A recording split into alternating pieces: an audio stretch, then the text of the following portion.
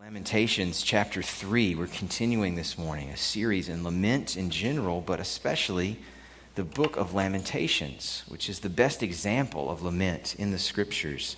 A great opportunity to see it in action and to learn from it. One pastor said something like, "Everyone experiences grief. No one is ready for it." I think that's right. Maybe you've experienced that too.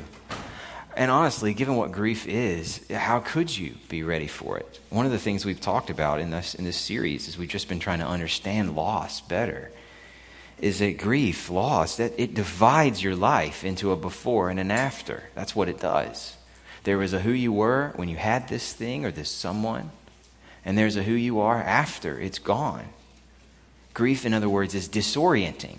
Because you were oriented to the world through what you had, you understood it, you knew who you were, you knew what you wanted, you knew what you were for. That thing, that person, gone, you have to find a new normal. It's disorienting.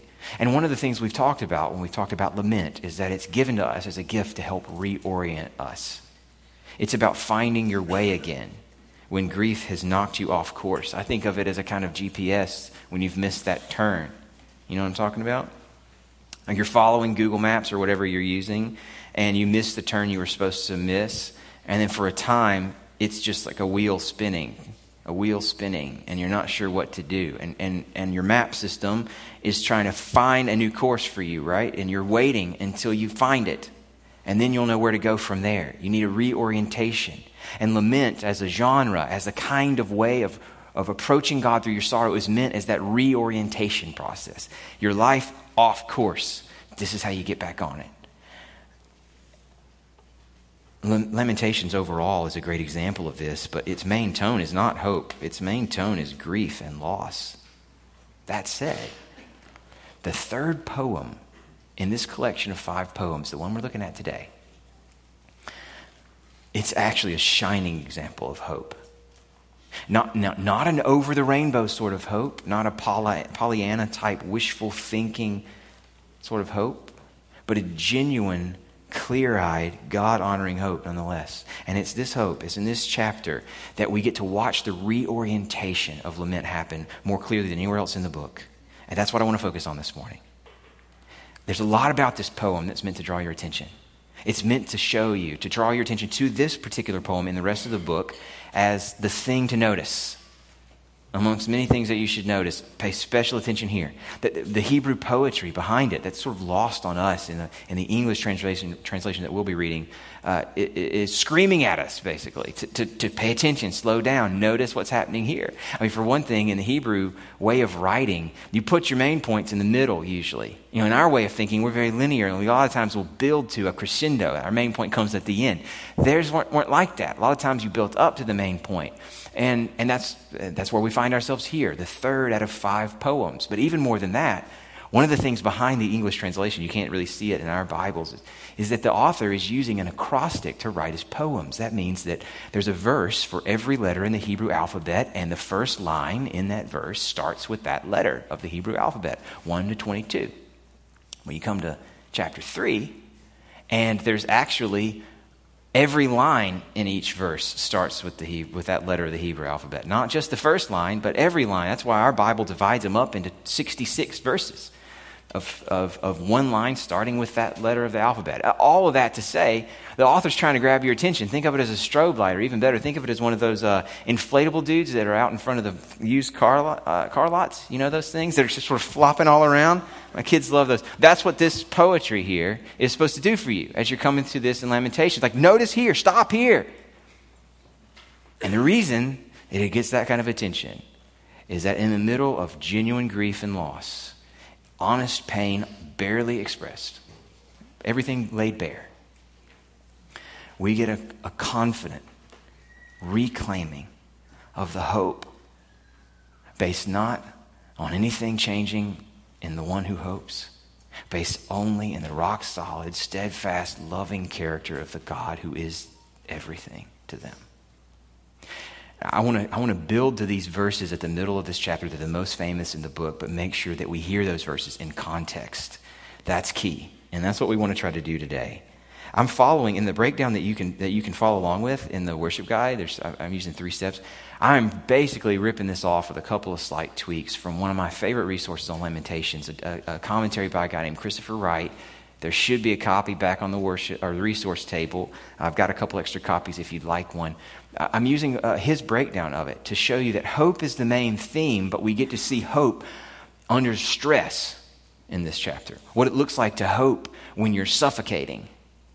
What it looks like to hope when you're remembering, to fight for hope by memory of who God is. And then what it looks like to plead from a place of hope when your situation still hasn't changed. So 3 steps I'm going to take this morning are hope suffocating. Just a really honest view of where this person was when he was writing. Hope remembering, and what you can remember in your suffering to fight for hope in the midst of it. And then hope pleading, what it looks like to pray to God from a hard place.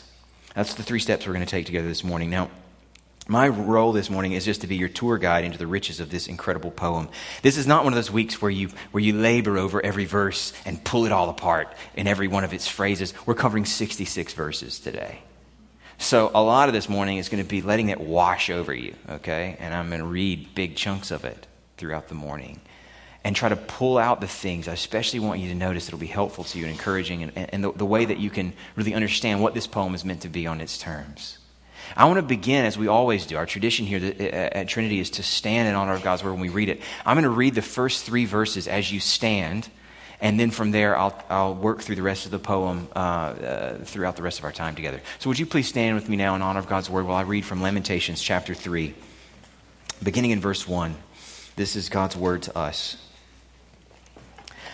I am the man who has seen affliction under the rod of his wrath. He has driven and brought me into darkness without any light.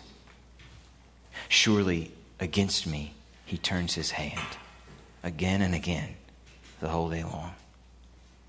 This is God's word. You can be seated. You notice what this poet is doing here? He is personalizing what he's already said before as a third party. You know, up until this point, he's been talking like kind of objective broadcaster, standing in front of a wasteland. Think of a hurricane or something. The guy with the rain jacket and the wind is whipping him, and he's trying to tell you what's happening back here behind him as a third party. But now he's personalizing it. Now he's using his first person pronouns. He's saying, I am the man. I'm not talking about someone else's pain and sorrow. I'm talking about mine. So now the broadcaster is standing basically in his hometown, watching it destroyed by the force of the winds. He's being blown. He's being washed over by these waves that are coming in behind him. And he screams for himself now for the rest of this poem. That's meant to catch your attention. It's also meant to remind you that it's important not to think of suffering as someone else's problem, but to be honest about your own. That part of the path to peace and to genuine, realistic hope is being willing to talk like this man talks about your pain to your friends. There is no hope for someone whose only hope is keeping it together, because you won't. And this personalizing, even just these first 3 verses, is your invitation to just go there. And that alone is important to us to look. This opening 18 verses give us a powerful model, if you can bear to look at it. A powerful model of what it is to be honest with God in your pain. And I want to keep reading here. As we think about hope suffocating, I want to show you the different images this poet uses to describe the suffocation he was experiencing through this judgment that God had brought to his life and his people. The next section, verses 4 to 6, he describes it as if God is killing him. He's made my flesh and my skin waste away. Think of a body decomposing. He's broken my bones. He's besieged and enveloped me with bitterness and tribulation. He's made me dwell in darkness like the dead of long ago. This man is buried, and God has buried him. Moving on to verse 7 to 9. The imagery changes from that of the dying, decomposing body in the ground to God as his jailer, who's locked him in solitary confinement and thrown away the key. He has walled me about, the poet writes, so I can't escape. He's made my chains heavy. This is a prisoner. in his cell, weighed down. Though I call and cry for help, he shuts out my prayer. He's in solitary confinement. Nothing he says reaches anyone's ears.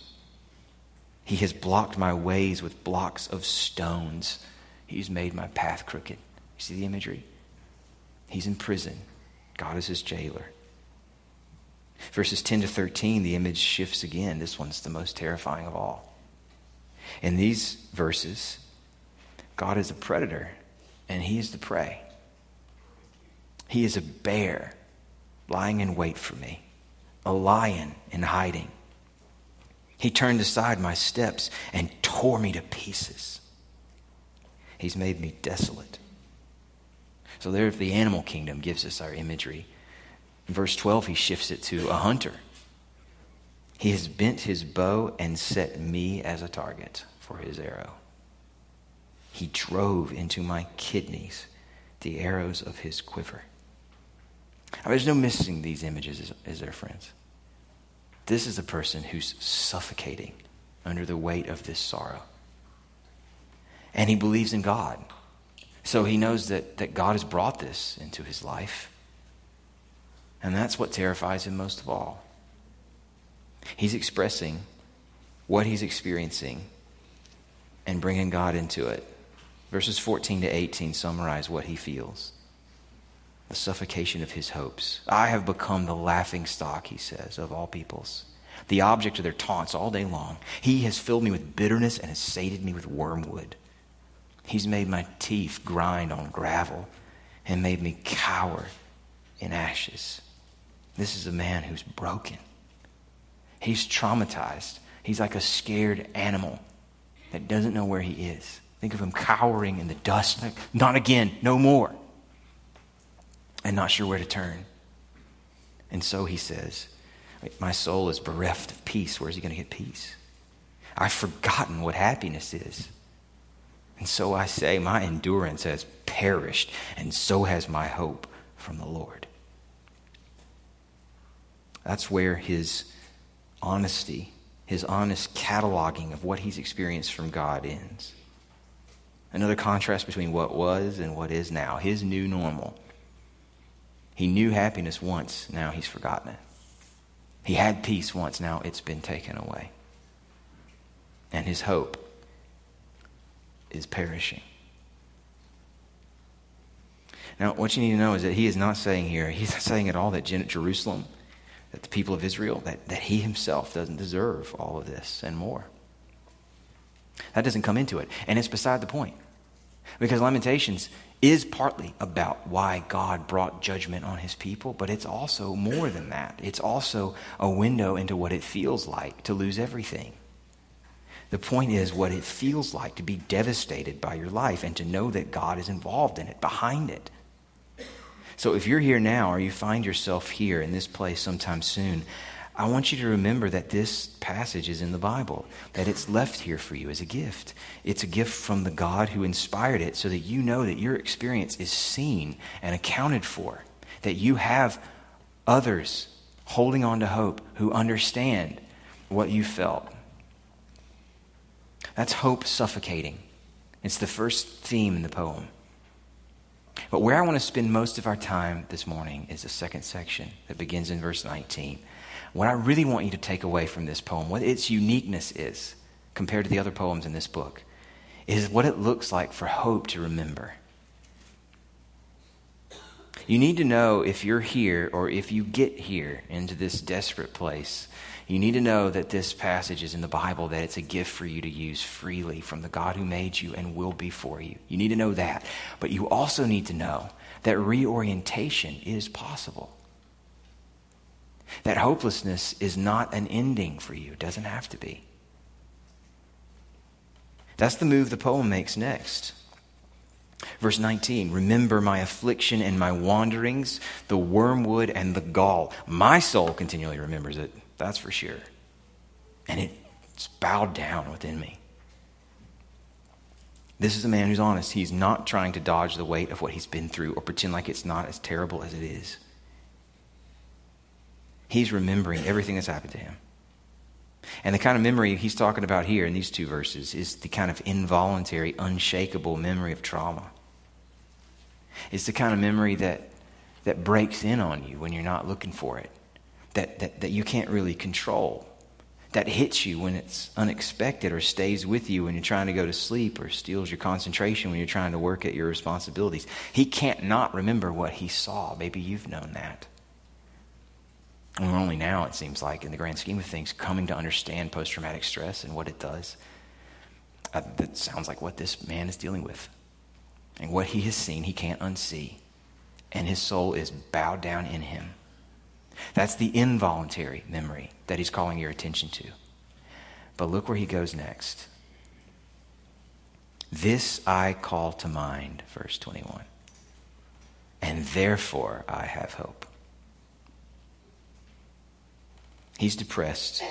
He's traumatized. He's trapped in his pain. All of that is involuntary. But from that place, he makes a decision. He reclaims his agency. He consciously and intentionally chooses to remember what he might have easily forgotten from this point. And what he remembers brings him hope. What is it? What is it that he chooses to remember? I want to spend most of our time this morning giving you a few examples. I want to walk you through this next section and show you a few things about God that this man in his pain remembers so that he can hold on to hope when it's suffocating. Here's the first thing that our poet remembers, and it's fundamental to all the other things that he's going to remember.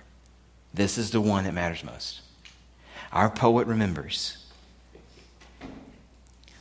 the Lord's steadfast love. Verse 22. This I call to mind, he said, therefore I have hope.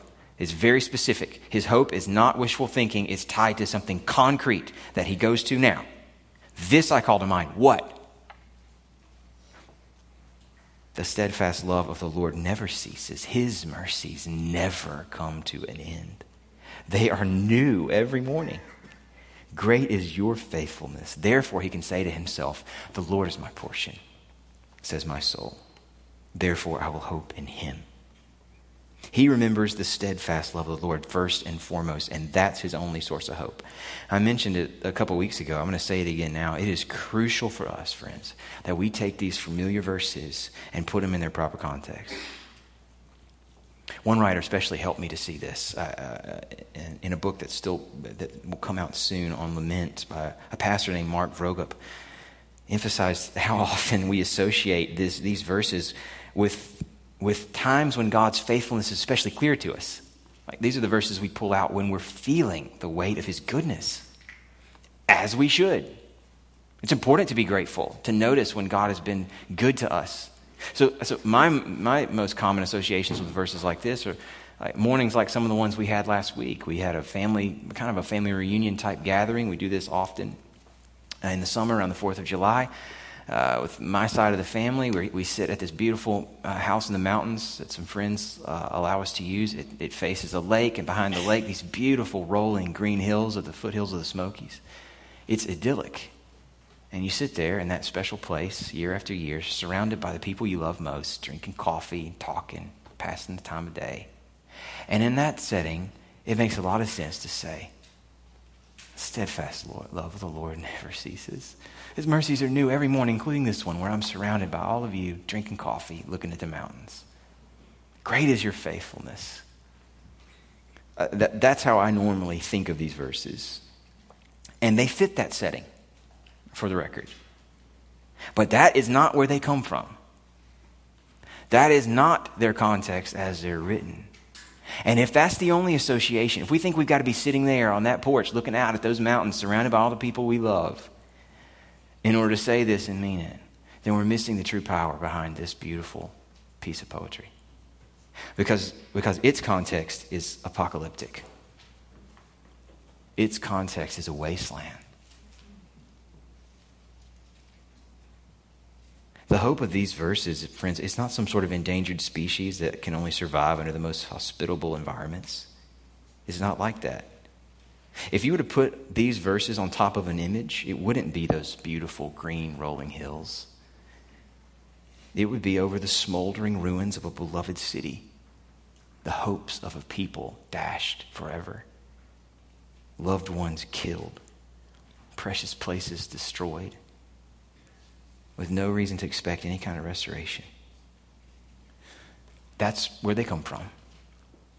And this is where these verses matter most. This is the context in which you need them.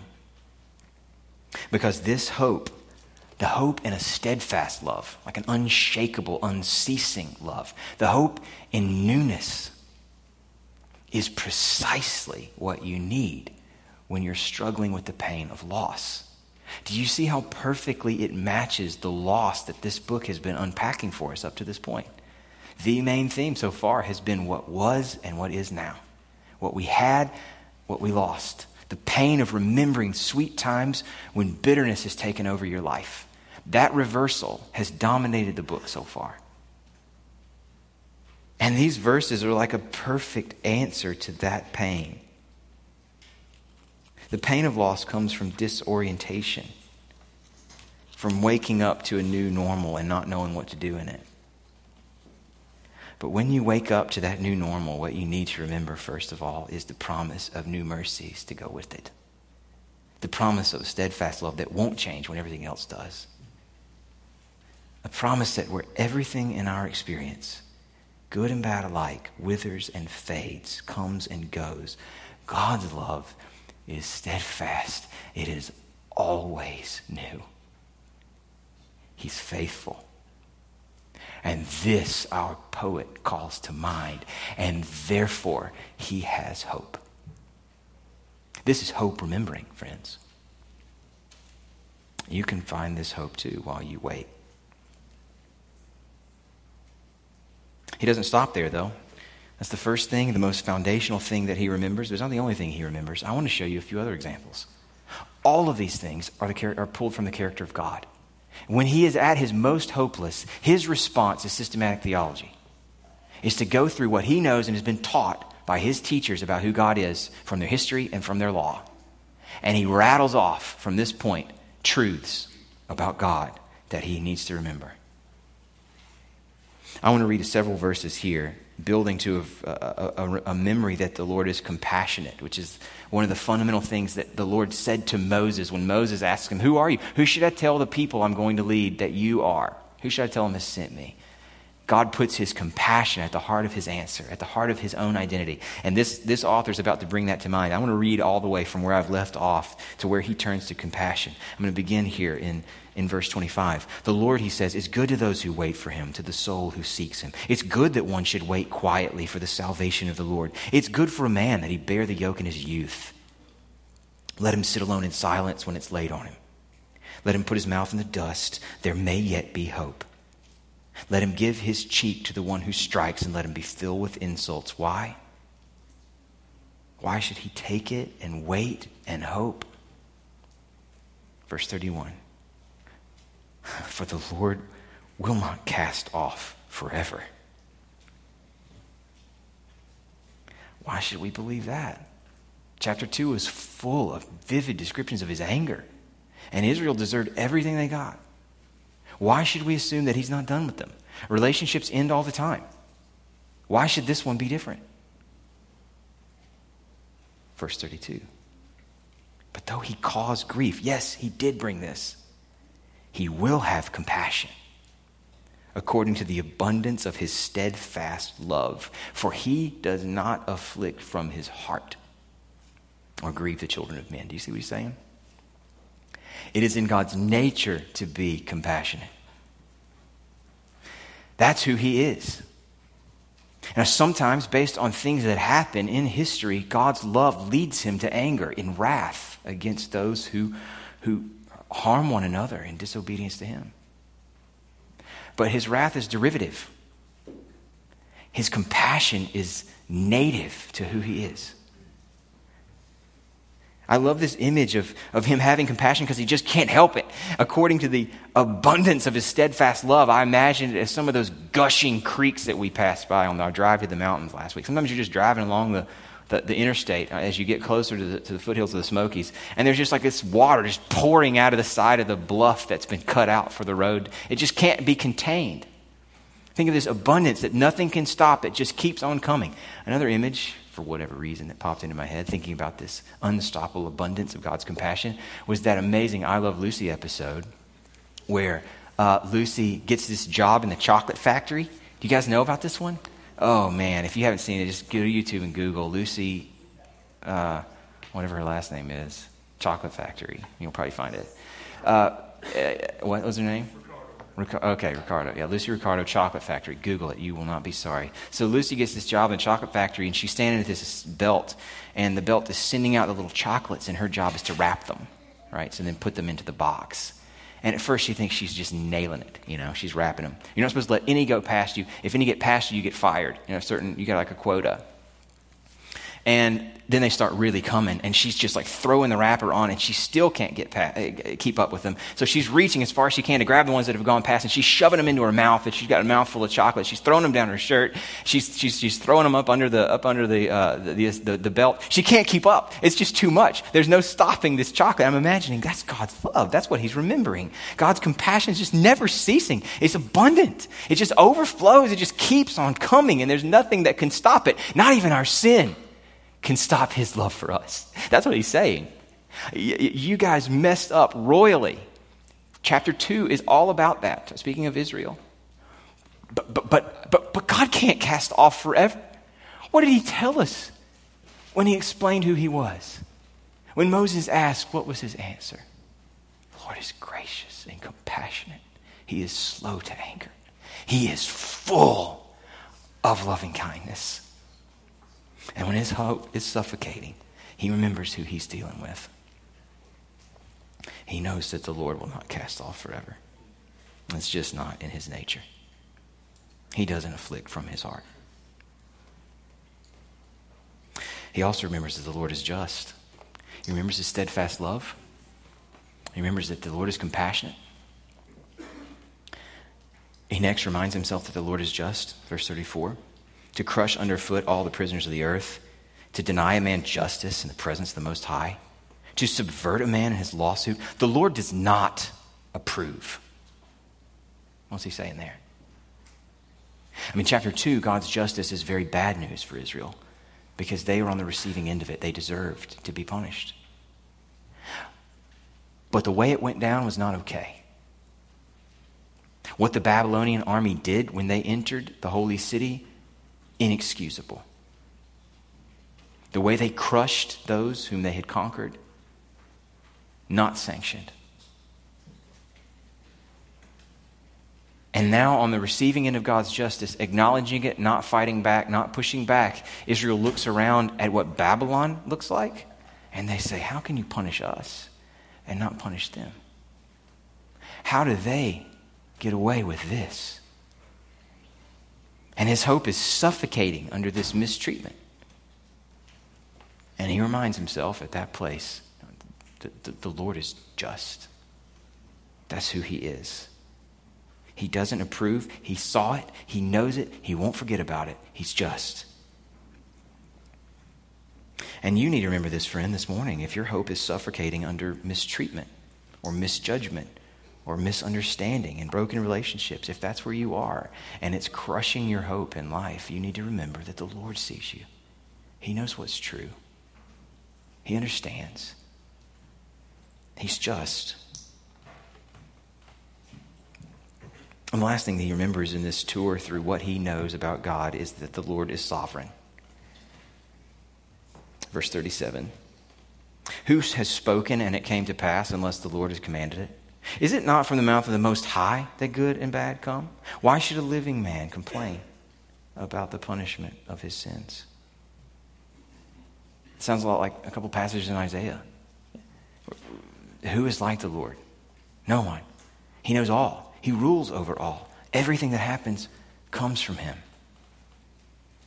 So loss often feels senseless to us, and one of our temptations in it is to try to bring order to it. even if it's just order in our own mind, to try to figure out what exactly happened here and bring it to heel through organizing that information and presenting it in a compelling way, at least to ourselves, if not to others. And this man surely has been driven to that sum, to spinning in his own mind and heart over what went down and why. But it's almost like here, when his hope is suffocating, he's sick of living in his own head, that he just confesses, all right, God is sovereign. Good and bad come from him. He knows all and rules all. That is above my pay grade. His ways are not like ours. I'm out of that game.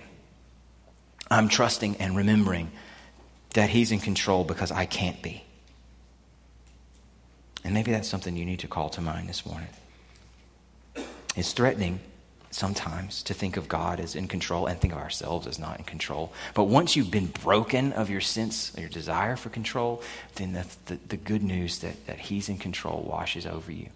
It feels right.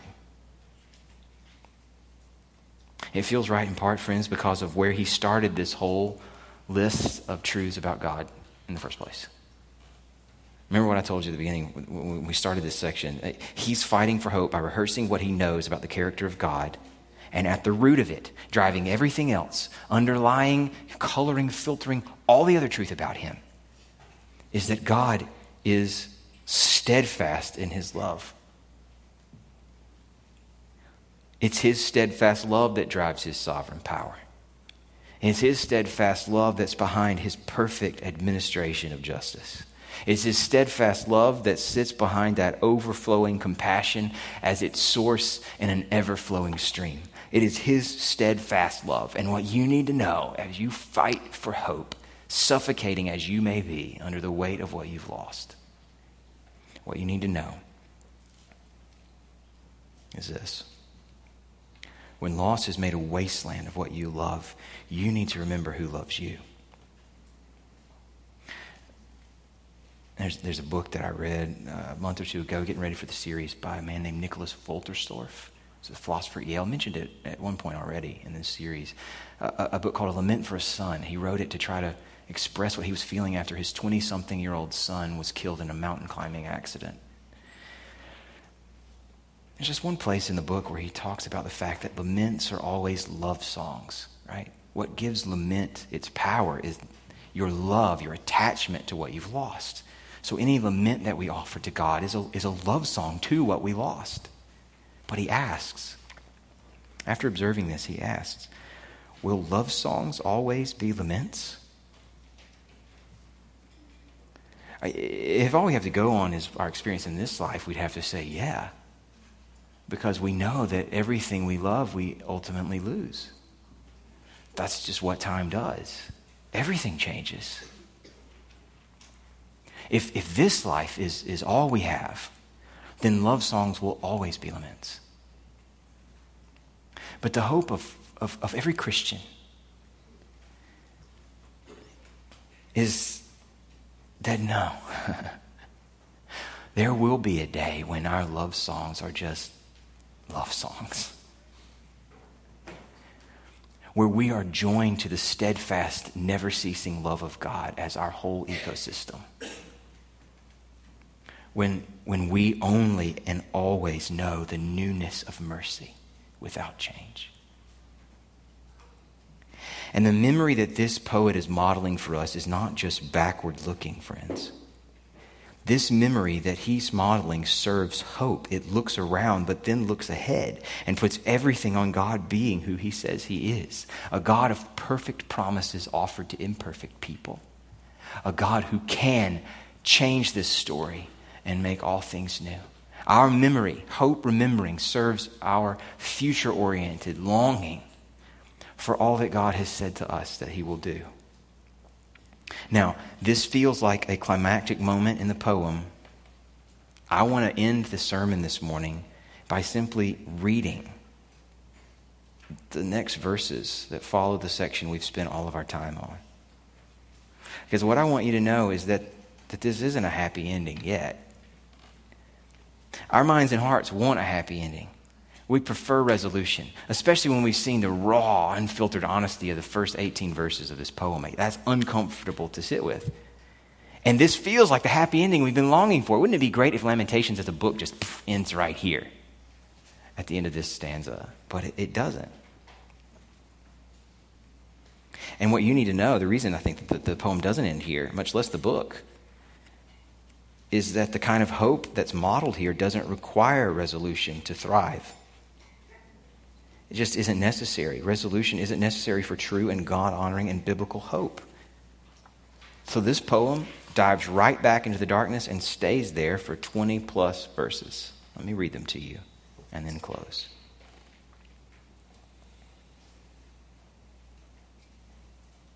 Let us test and examine our ways and return to the Lord. Let us lift up our hearts and hands to God in heaven. We have transgressed and rebelled, and you have not forgiven. You have wrapped yourself with anger and pursued us, killing without pity. You've wrapped yourself with a cloud so that no prayer can pass through. You've made us scum and garbage among the peoples. All our enemies open their mouths against us. Panic and pitfall have come upon us, devastation and destruction. My eyes flow with rivers of tears because of the destruction of the daughter of my people. My eyes will flow without ceasing, without respite, until the Lord from heaven looks down and sees. My eyes cause me grief at the fate of all the daughters of my city. I've been hunted like a bird by those who were my enemies without cause. They flung me alive into the pit and cast stones on me. Water closed over my head. I said, I'm lost. I called on your name, O Lord, from the depths of the pit. You heard my plea. Do not close your ear to my cry for help. You came near when I called on you. You said, do not fear. You have taken up my cause, O Lord. You've redeemed my life. You've seen the wrong done to me, O Lord. Judge my cause. You've seen all their vengeance, all their plots against me. You've heard their taunts, O Lord, all their plots against me. The lips and thoughts of my assailants are against me all the day long. Behold, they're sitting and they're rising. I'm the object of their taunts. You will repay them, O Lord, according to the work of their hands. You will give them dullness of heart. Your curse will be on them. You will pursue them in anger and destroy them from under your heavens, O Lord. How does that sound for resolution? This guy's in the middle of it.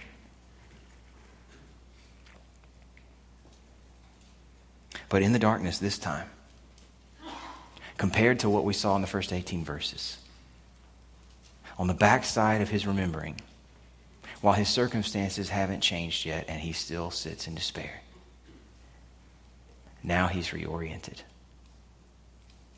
Now he's crying out to God. Now he is holding out the only hope he's got, that the same God that judged him justly will also be for him freely, mercifully, and graciously. He's pleading. This is what hope looks like when your circumstances haven't changed yet.